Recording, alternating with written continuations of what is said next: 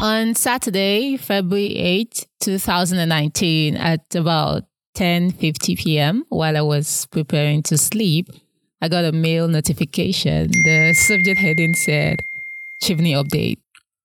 And it read, Dear Oluwayemisi, further to your recent application for a Chivney Award, we regret to inform you that we will not be taking your application any further on this occasion. The Chivney selection process is very competitive and only a limited number of awards are available. Due to the volume of applications we receive, we are unable to provide individual feedback. However, you can visit our website to find out more about Chivney selection criteria. We would like to take this opportunity to thank you for your interest and wish you every success in the future. You are welcome to reapply for a Chivney Award next year. Kind regards, Chivney Secretariat.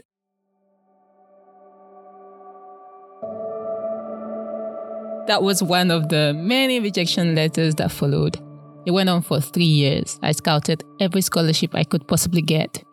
Commonwealth, Shet Commonwealth, and Shet Commonwealth, Queen Elizabeth Commonwealth, Turkey, Swedish Government Scholarship, MasterCard Foundation Scholarship. It went on, and I was devastated and thought a lot. Then I joined groups, and to my surprise, I soon find many young people like me who were searching for the same thing, who had either gotten scholarships after many attempts or were still very much at the game. They talked so loudly about it, laughed about the experiences. And to my surprise, they had this funny, very unexpected name for these mails. They call them love letters.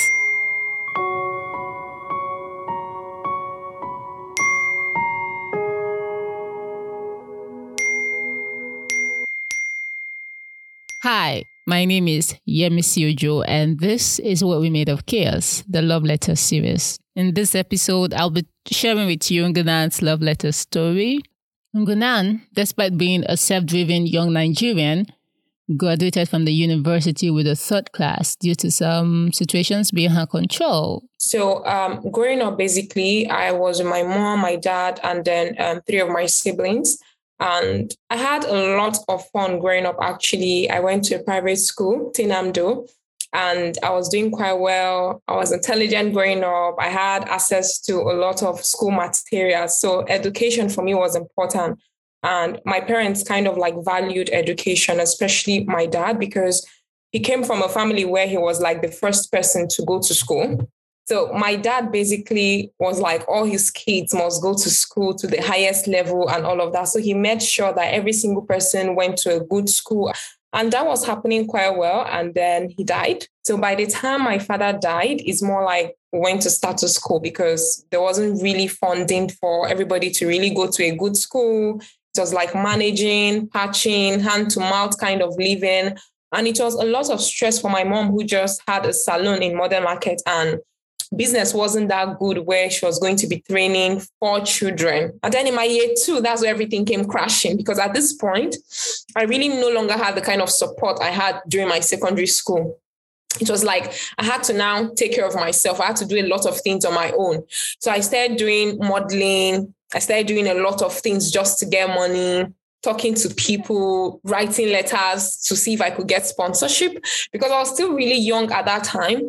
I remember that there were certain persons who were like family, like maybe father's friends or some kind of things, and maybe some kind of people that you grew up and then became like your mentors, that kind of stuff. And there were times when I would need the support, and these people knew that I was in this vulnerable situation where I needed this kind of support. And those people would try to want to use the position that they had to lure you into doing things that you didn't want to do, like maybe want to date you, want to have sex with you in exchange for the support that they wanted to give to you. This kind of situations happened to me. So it was almost like I couldn't really ask anyone for help because the person wanted something in return. So what I did at that point was I started kind of like missing classes a lot because traveling and all. I started like failing my test. I started failing exams because I had to struggle. The money issue, the fee payment. So stability was no longer there. So I struggled through school during my university stage, but a lot of people didn't understand. So people just saw me as one unserious person. Nobody knew my story. Nobody knew what I had to face at home. Nobody knew what was going through in my mind. Nobody knew the kind of background that I had. So people just saw me and imagined that this girl is so intelligent, but she's wasting her life. Why is she not coming to school? Why is she not doing all of those things? And I was really emotional because some of those kind of things will easily affect me. If my mom was going through something, it would affect me. And then I'm not even able to concentrate at all.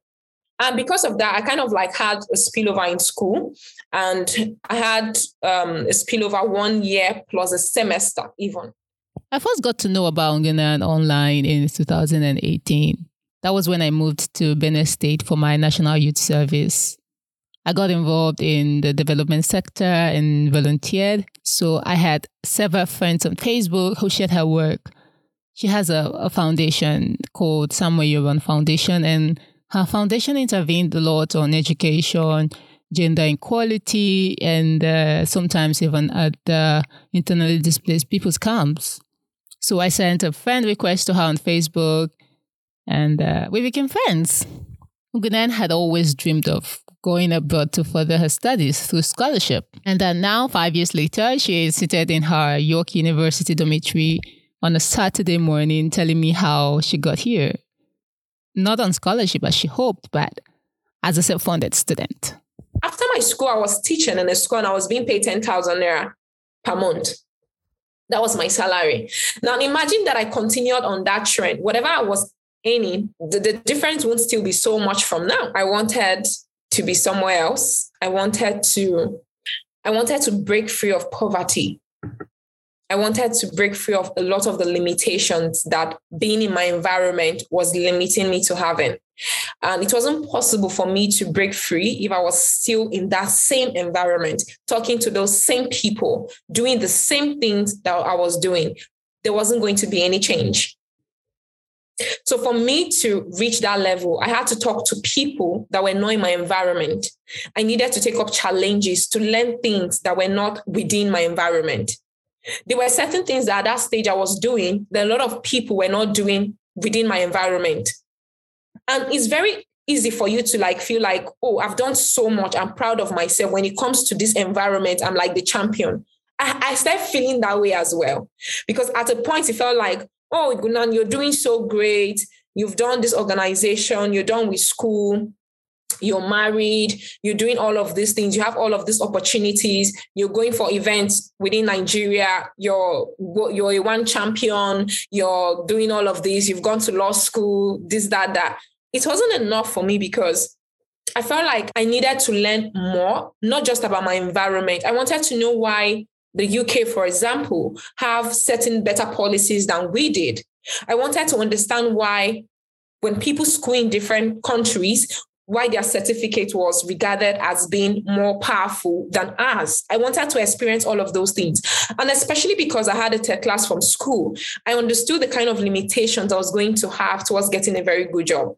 So I knew that just being in my environment, the kind of opportunities that were available to me wasn't much. So I needed to actually take a stand and make a decision for myself that I knew was going to change my life, change my family, change my environment, because I knew what that power could bring. I wanted to sit at certain tables and also be part of certain decisions that were being made as regarding policies that affect women, policies that affect education, policies that affected mental health, especially because at the point of growing up, I didn't even understand all the things I was experiencing then, that I was going through maybe mental issues like anxiety, because I had anxiety a lot growing up. I had panic attacks that have continued to impact me up until now.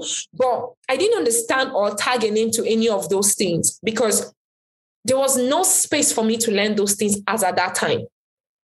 But leaving my environment, in fact, relocating first to Lagos, going to law school in Lagos, meeting different species of people, going for my first international Yali conference in Ghana, where I met different people. That was when my eye really opened. I'm like, what? Because at this point in Benue State, people will be like, Gunan is doing amazing. By the time I went for the Yali program, I saw people I was 10 years older than, people I was 5 years older than. These people were doing amazing in their own communities already. And I'm like, what? Where was I all this while? Why wasn't I doing these things at this person's age? But these were people that were already doing so much. And those are the people that became my friends. Like, I was older than every single one of them. And it was a challenge for me. I didn't feel intimidated, but I was now starting to learn. These people knew more than I did. So if I didn't even go to these positions, if I didn't meet these people, there are so many things I wouldn't have known.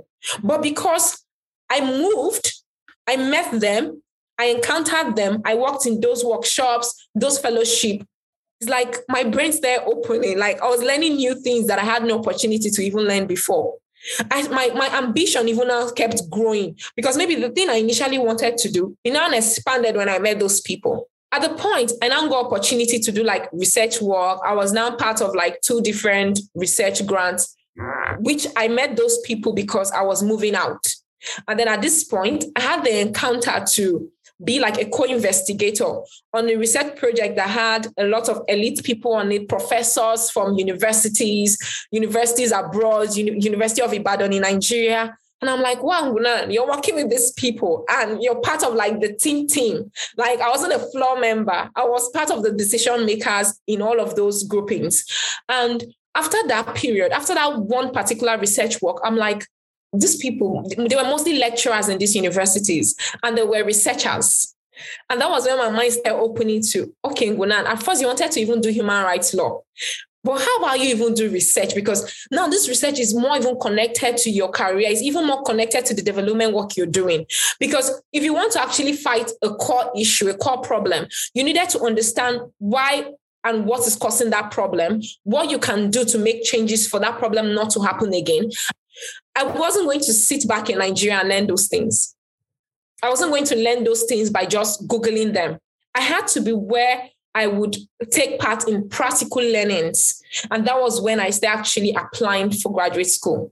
And the intention was apply, get full funding, move, and I did apply to over 25 schools. I applied to schools in UK. I didn't even apply to any school in Canada at all because they already said Canada wasn't accepting third class. So I didn't even try anything. But majority of the schools I applied to were like in the UK, especially because I was also browsing schools that would take a third class and all of that. And then I was browsing scholarships and I saw Chevening, Commonwealth Scholarship. There were so many scholarships. So I felt like with some of them where they said it wasn't like merit-based, where it's going to be need-based as well, or based on your personal experiences, your work experiences, I felt like, okay, at least when it comes to work experience, I kind of feel qualified, especially because of what I've done with my background, my work background already.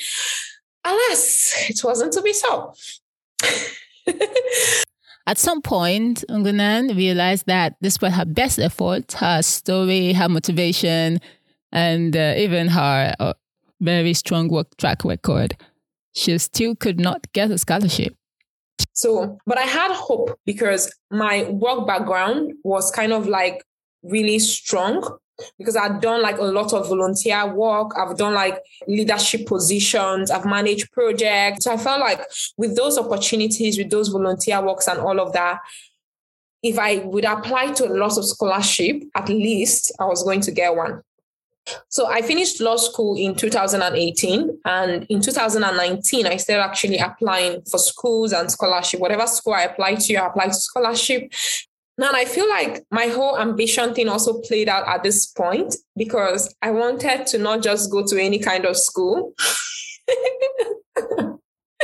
So I think that also played a part. I was looking at going to a really, really good school, a top-ranked school.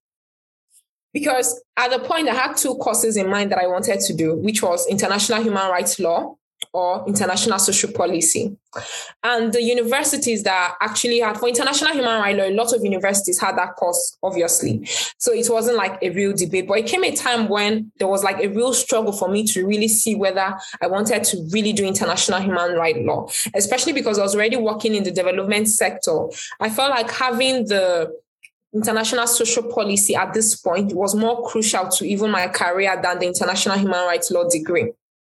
And the schools that actually were doing international social policy, the type that I even wanted, the kind that I would be like, oh, this school has everything that I want, were the really top ranked school. So there was even like a lot of competition into getting those schools already. So the first school I applied to for the US, and I don't know, I didn't really have it. I don't know. I had kind of a bias about US. So I just applied to one school. I got the scholarship. Then I got their scholarship. I got a merit scholarship actually from the university in US. And it was a 60% funding. So they were giving me 60%, and then I had to fund the rest myself. And then I got the International Peace Women Scholarship, which was like $5,000 for the US school as well.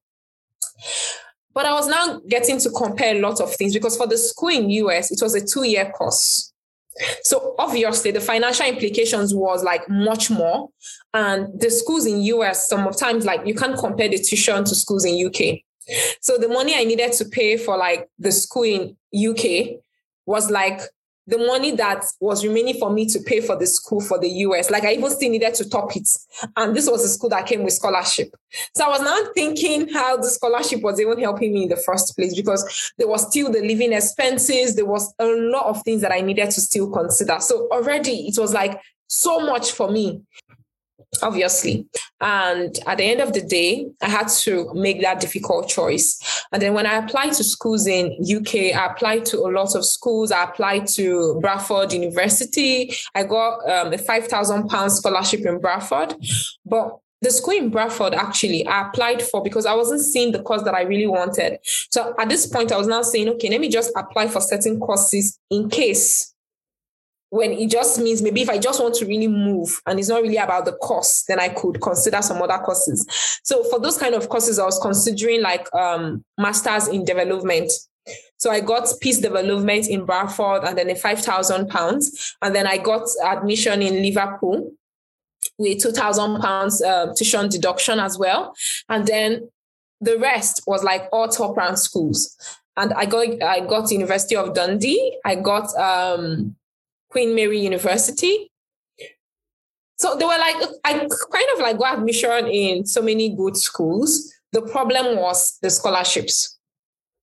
And then for the schools that I actually really, really now wanted, the top was London School of Economics, obviously, because it had like the best when it came to international social policy. So for me, that was like a school I really wanted to go to. And I saw someone post today where they said they wrote about they sent an application and they got rejection in 2 minutes. And that came to mind. But like, yeah. So I didn't get that. They were just waiting for you to send it. And my rejection came in quite early as well. It wasn't like 2 minutes or 2 days, but my rejection was like maybe within a space of 2 weeks. I got rejected from London School of Economics. My bachelor's degree wasn't sufficient. And then that, even though my CV was good and then my law school was good, they can't make a decision by just that alone. They needed to make decision using this. And then because the school is also very competitive for people to get in, that means that they have like a lot of first class, a lot of 2-1 and all of that. So for you, a third class person, to even really get into it, Bristol was also part of it. And I didn't also get into Bristol.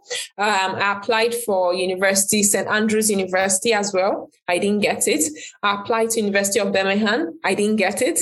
And then I applied to University of York. So when I was even applying to University of York, I'm like, I'm just trying my luck, because when I saw their requirements and also read about their research and so many other things, and then the people that previously graduated from York, and then I saw that a lot of social research in the UK, most of them also came from York. Like it had to be lecturers from the University of York and all of those things. So I'm like, at this point, let me just be trying, because I'm not sure this school would even accept me.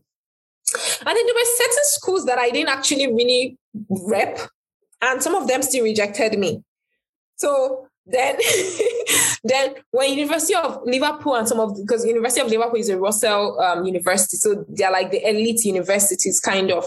So I'm like, how did this other school reject me and this other school accepted me? So my mindset about certain rejections was also like changing at the point.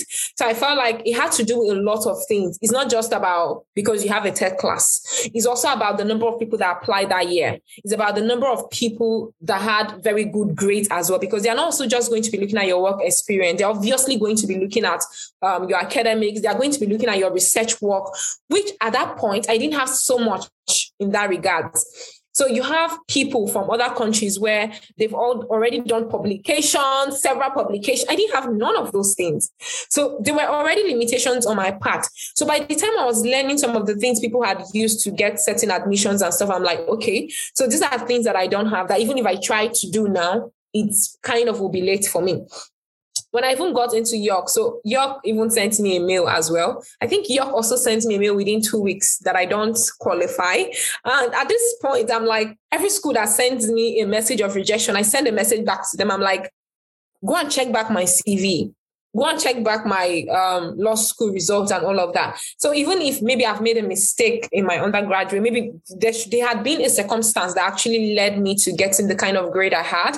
And I don't feel like that defines me. So I shouldn't lose out on certain opportunities because I had third class from university when I have a lot of prospects and all of those things. And in some schools, it worked, like University of Nottingham, for example. University of Nottingham rejected me as well. And when I told them to look back on my CV and all of those things, they came back with an offer for me and I was admitted. For University of York, they were very impressed with my CV. So they actually even stated it that I don't meet the qualifications and all of those things. But my work experience, especially because it was a research, social science kind of department, the research work that I've done already, especially because I work on like 2 research projects that were actually funded by top organizations, with the Anti-Slavery Network and another by Miserio and all of that. So those kind of impacted the decision that the school made. So they were now like, okay, they were going to do an interview for me. And if I scaled through the interview, then I was going to get admitted. So for University of York, I had an interview, and then I had an interview with like the head of the department. And it was a walk in the park, like I said, because we're actually now talking on gender issues. My interview was kind of like in that area. And it was something that I was so interested in, that the head of the department was like, I have really strong opinions about all of the things that we're talking about.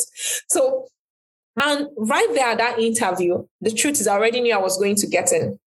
I already knew, because there are certain interviews though that I've had that went so well that everybody was smiling. At the end of the day, I got rejections. I got rejections, but I was so positive about how the conversation went and all of those. And within 2 days, actually, I got my letter of offer that I was being accepted into the department and all of that. So now I got admission in these top schools: Liverpool, University of York, Nottingham, Queen Mary University. I got admission in all those because I couldn't get scholarship in any of these schools for that first year, besides like the partial scholarship I was getting, the 5,000, the 2,000. And some of this 5,000 and 2,000 were happening in schools that I didn't really want to go to. So I deferred all of my admission for all of these schools because I didn't get what I wanted. Chevening, 0. I was rejected. Commonwealth scholarship, I was rejected. Every scholarship I applied for, I didn't get any of them. So I felt like, what's all this? Like, do I have to struggle for everything this way? Like, and at this point, I won't lie, I was even getting depressed because I felt like, is it the third class thing alone? Like, so even when at the first time when I wasn't really feeling the third class issue, when I would try for it not to impact me, it came back. Because I was like, if only I had done better, I won't be going through all of these things. Because there were certain schools that, even because of the kind of grade you had, the kind of tuition deduction they would give you would be higher than someone who is with a third class. At that point, I was kind of losing hope in a lot of things because at this point, I've tried. I applied for Commonwealth the second year, I applied for Chevening the second year. Same story. Still didn't get in. I applied to all the scholarship in all of those schools. Still didn't get in. In a school, I would apply to all, like I would literally sleep on my laptop looking for scholarship. I was looking, even 5,000 scholarship I was looking for, like 5,000 pounds I was looking for. Because I felt like if I would get 5,000 pounds scholarship, 5 places, that's something already. Like I will add everything up. So 1,000, 3,000, I was applying for every single thing. I wrote to NGOs, international non-profit organizations. I wrote to government officials. I did different things so that I was able to like raise funds. Nothing worked.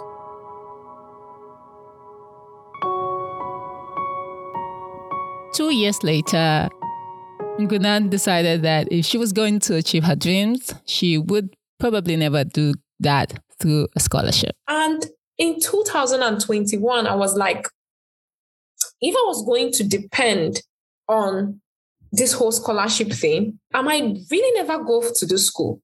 Like, I won't be able to get this education that I want. I won't be able to start doing those things that I need to do. Like, it will keep extending. So I'm like, maybe this scholarship isn't for me. Maybe God doesn't want it for me, because how do I explain all the things that I've gone through in life? Maybe this is my life. I just really have to struggle for a lot of things. It was sad, but I felt like at that point, that was a reality and I had to accept it. Else, there were so many things that I would not be able to do. And because at this point I was in Lagos, I was already spending a lot of money because where we're staying in Lagos was quite expensive. The life in Lagos was already as though you were in a certain kind of country. It was quite expensive. And then there was this notion about you living in certain places where people feel like you've made it already. And I'm like, if I'm going through all of these things at this point, then let me fuel all of that energy and try seeing if I can actually sponsor myself to school in this environment. Because maybe if I school in this environment, maybe I'll have better opportunities. Maybe I'll have access to better job, better pay, and life will be better for everybody. Because I felt like my progress was kind of also like a progress for the nonprofit. Because if I grow, it also grows. My family also grows. And then every other person around me is also going to grow. I'm going to have enough to also share when I'm in a better space. So at the point, I had said, oh, this admission that I deferred, I wrote to them, I said, okay, I'm attending this year and all of those things. And at the point, I was like, well, it's not even possible. You can't do it. There's no scholarship. There's no nothing. How do you want to start? It's a lot of fees. University of York is £18,700. Like, how do I start? And then this is excluding living expensive. Funding for the nonprofit, for example, because then I was using personal funds to do a lot of projects. That still needed to happen. So how am I going to get money to do all of these things together? And I was like, okay, one step at a time. And I wrote to the school and I'm like, okay, I'm going ahead. I actually didn't make that decision on time because I thought a lot about it. I'm like, it was even towards like 29th of July. That was when I wrote to the school that I'm resuming September. And they were like, am I sure? I was like, I'm sure. And I started applying for jobs in UK already, doing interviews. And second week of August, at this point, I needed to pay £2,000 to get my CAS. So I had saved a lot, all the savings that I've done and everything. I'm like, Kunan, aside this £2,000 that you have now, there's no way you can get money again. Like, it's not even possible. Because this is like your entire life savings. So there's no way. There's nothing you can do. There's nobody you write to now that is going to help you. Because first of all, people are going to be like, oh, so you have money, you want to even study abroad now. So when you study, why are you coming to look for money to study abroad? And so I thought of all those things. So I'm like, if I pay this money, even the visa, even the school fees, what will I get? Like, this is it though. But I also knew that if I didn't make that decision, I wasn't going to do it. So I took a risk that I'm not going to say, oh, people should go about and do. Check your own self. This is personal to me again, like I said. But I closed my eye and one day I opened my laptop and I paid that £2,000. With the first part paid, Ngunan had to find ways to secure funding for the rest of her journey. So she did the last thing on her mind. She asked her husband if he could come with her.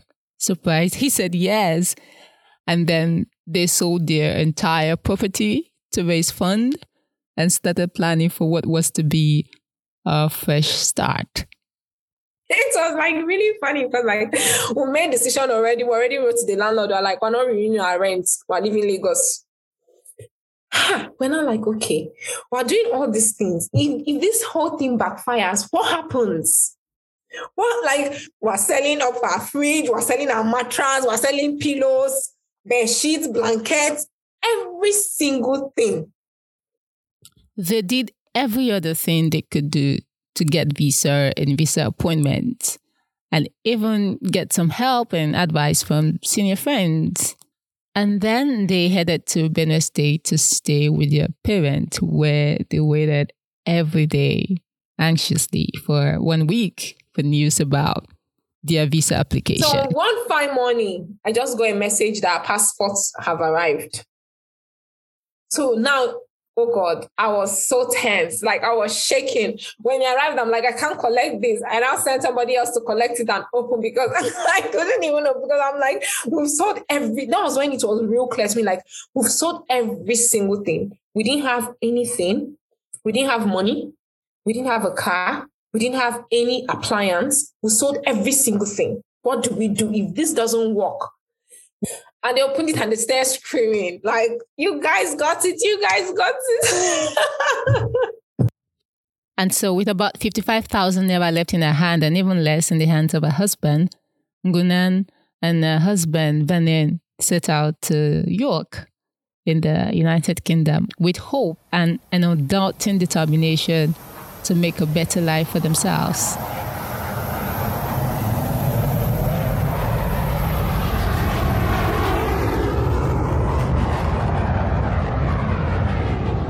Again, this story is probably not about happy endings. It is about resilience, how much one is able to hold together without breaking. And Ngunan tried all she could.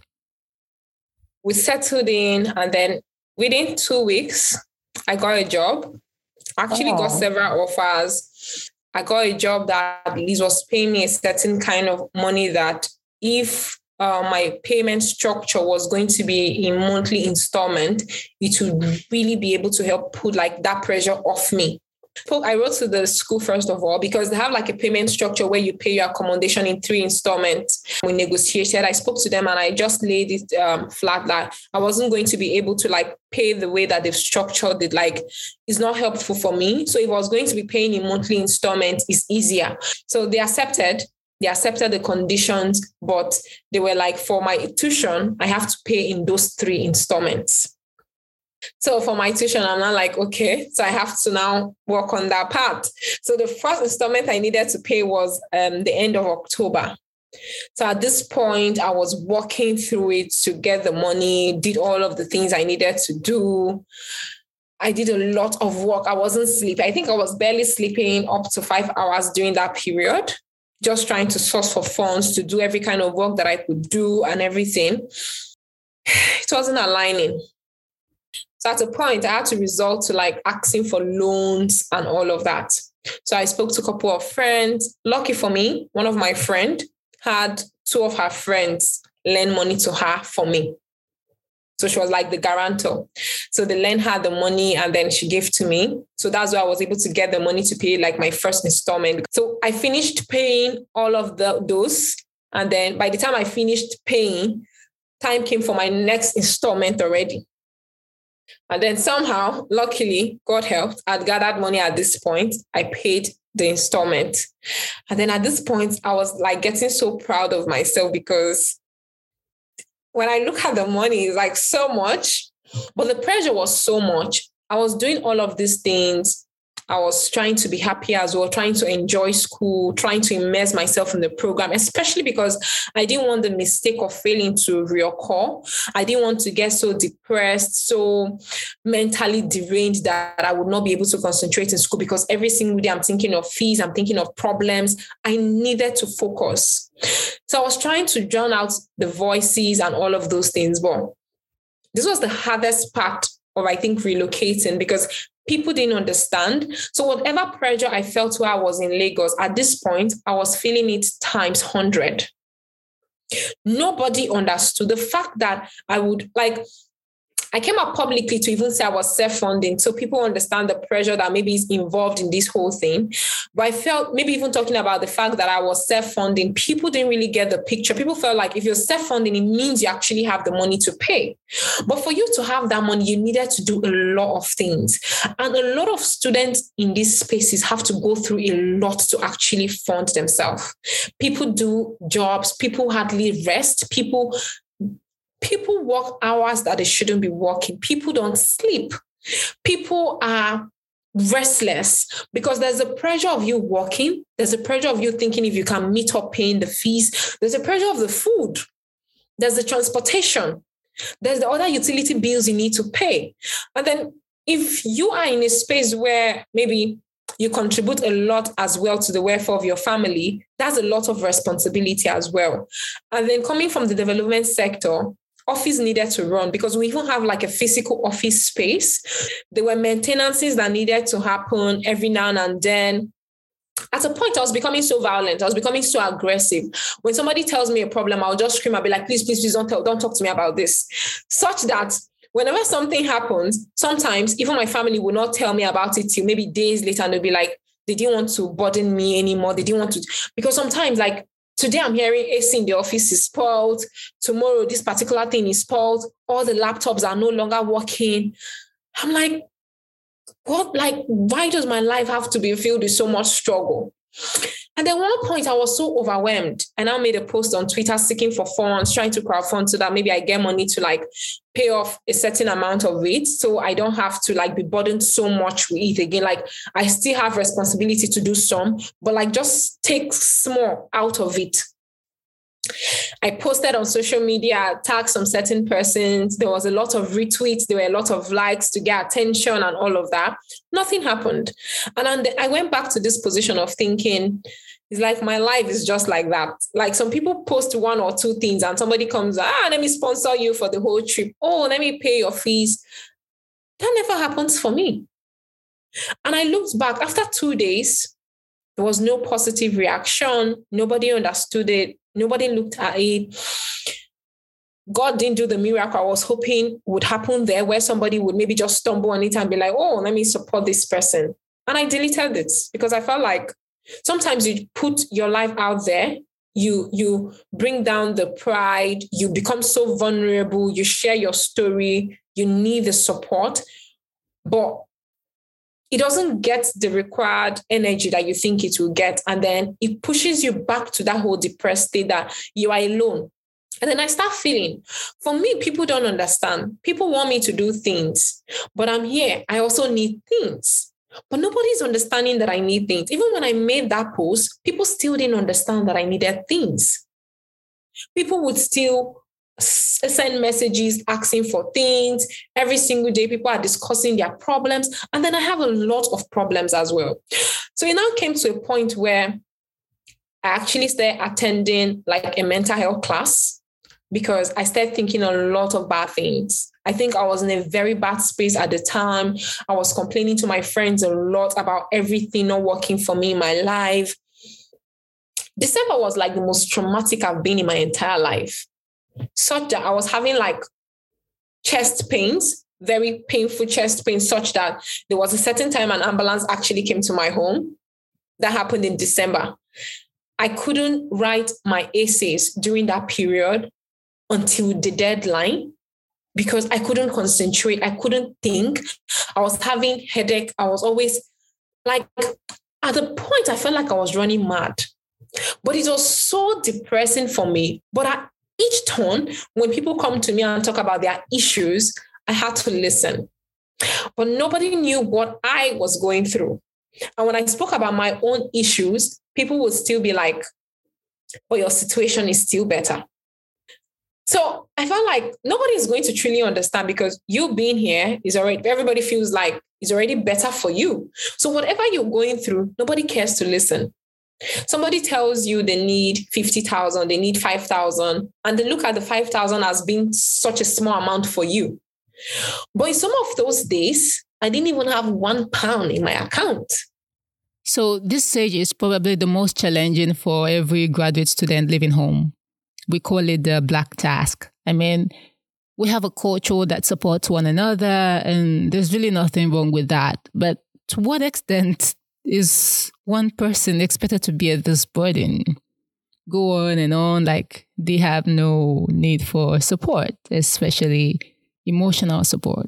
We don't talk about this enough, and I was really glad that Ugunan was really vulnerable enough to talk about it. And when I deleted that post, I told myself, try again, walk your ass off, try, pay some off.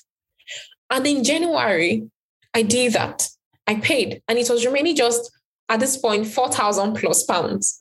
And I was like, wow, I did it from 18,700 to 4,000. As I'm sitting here now, I have 9,900 pounds to go to complete my fees.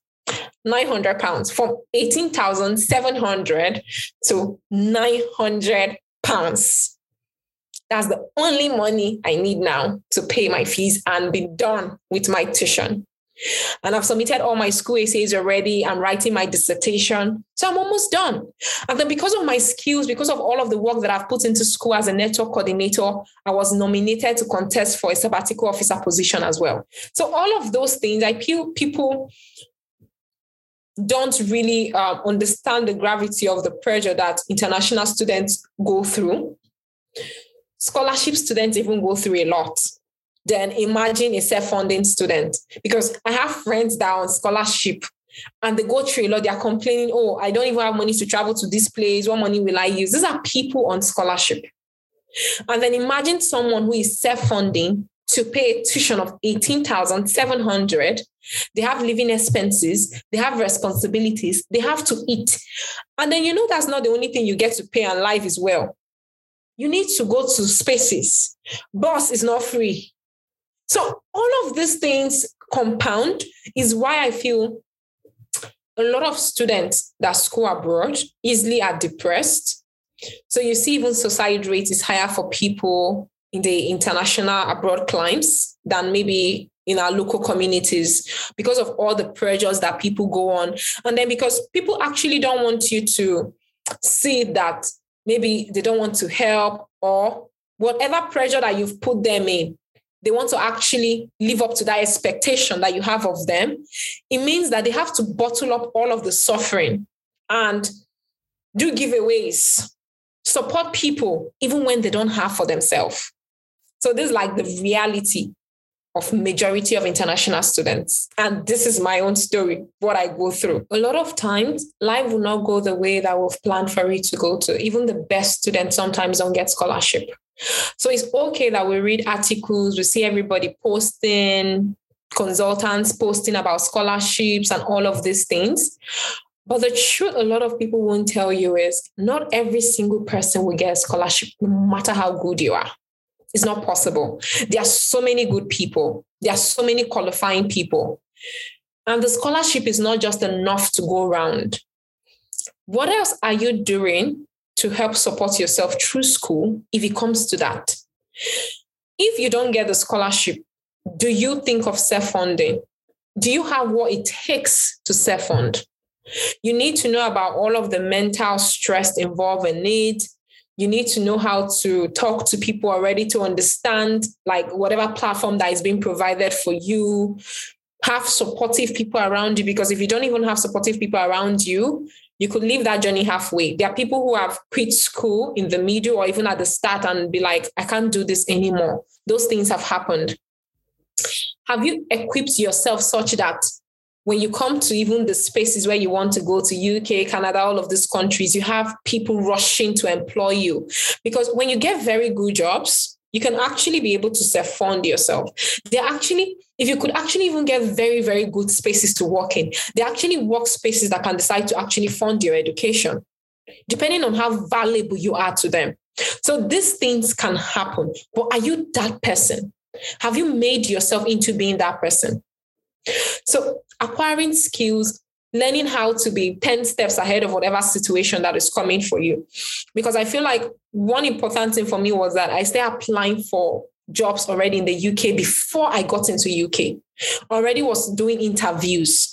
So that interview already kind of shaped my understanding as to how the interview system in UK worked, like their work system, how the panel. So by the time I did like 3-4 interviews, I was no longer scared. Whenever I go to any place, I will say what I want to say and then I move on. If I get it, I don't get it, whatever. I'm able to negotiate salary because I knew that it's not okay for you to just even take what the company throws at you, that you have the power to negotiate. Your school could have, there are so many schools that have like 7 months installment to pay fees. There are some schools that have 3 months. Talk to them, write to them, negotiate. Can they do a better offer for you? You can get jobs in the school where you don't even need to leave your school to go elsewhere to work. But you need to have skills to actually do those things. You need to plan ahead. So if you're planning to self-fund yourself, don't be like me and plan 1 month. You probably won't be as lucky as I am. I wouldn't even say I'm lucky. I've worked so hard. I've done a lot of things, but still yet, I had a lot of setback. I suffered a lot of things.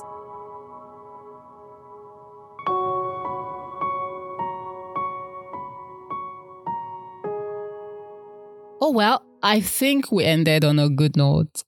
A good one, actually. The reality of being an international student abroad, especially a self-funded one, has gone unnoticed. We have many people covering up wounds with cosmetics and great pictures, beautiful backgrounds, even when they want to talk about how they feel. And sometimes we feel they are not grateful enough for their better life. Early this semester in September, I had an accident that got me limping for a week. I still have not healed totally. And after that, I got the news that the luggage I sent over had been officially declared lost. At the same time, I am navigating a new system, the third in a year. Am I grateful? Yes. Do I have struggles? Yes. Will I do it again if given the chance? Well, yes too.